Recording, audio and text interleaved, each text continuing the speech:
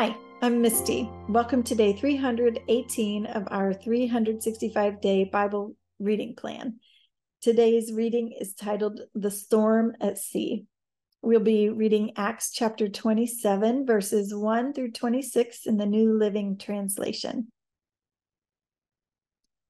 When the time came, we set sail for Italy. Paul and several other prisoners were placed in the custody of a Roman officer named Julius, a captain of the imperial regiment. Aristarchus, a Macedonian from Thessalonica, was also with us. We left on a ship whose home port was Adramyttium on the northwest corner of the province of Asia. It was scheduled to make several stops at ports along the coast of the province. The next day, when we docked at Sidon, Julius was very kind to Paul and let him go ashore to visit with friends so they could provide for his needs. Putting out to sea from there, we encountered strong headwinds that made it difficult to keep the ship on course. So we sailed north of Cyprus between the island and the mainland.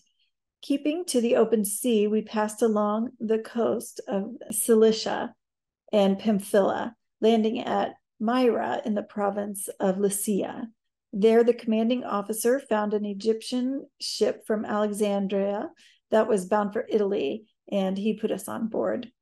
We had several days of slow sailing, and after great difficulty, we finally neared Knidos. But the wind was against us, so we sailed across to Crete and along the sheltered coast of the island past the Cape of Salmone. We struggled along the coast with great difficulty and finally arrived at Fair Havens near the town of Lycia. We had lost a lot of time. The weather was becoming dangerous for sea travel because it was so late in the fall, and Paul spoke to the ship's officers about it. Men, he said, I believe there is trouble ahead if we go on. Shipwreck, loss of cargo, and danger to our lives as well. But the officer in charge of the prisoners listened more to the ship's captain and the owner than to Paul. And since Fair Havens was an exposed harbor, a poor place to spend the winter, most of the crew wanted to go on to Phoenix, farther up the coast of Crete, and spend the winter there. Phoenix was a good harbor with only a southwest and northwest exposure. When a light wind began blowing from the south, the sailors thought they could make it. So they pulled up anchor and sailed close to the shore of Crete. But the weather changed abruptly, and a wind of typhoon strength, called a northeaster, burst across the island and blew us out to sea. The sailors couldn't turn the ship into the wind, so they gave up and let it run before the gale.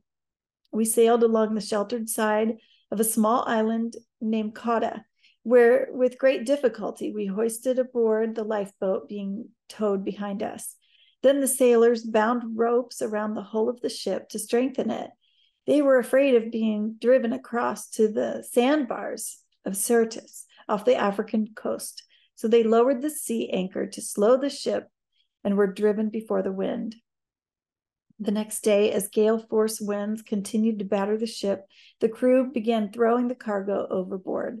The following day, they even took some of the ship's gear and threw it overboard. The terrible storm raged for many days, blotting out the sun and the stars until at last all hope was gone. No one had eaten for a long time. Finally, Paul called the crew together and said, Men, you should have listened to me in the first place and not left Crete. You would have avoided all this damage and loss. But take courage. None of you will lose your lives, even though the ship will go down.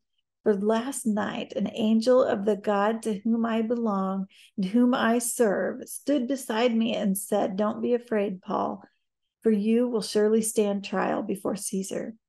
What's more, God in his goodness has granted safety to everyone sailing with you. So take courage, for I believe God. It will be just as he said, but we will be shipwrecked on an island. Thanks for joining us today for the reading. And remember, everyone has an invitation to sit at Jesus' table. We hope you'll find your story and purpose in God's story.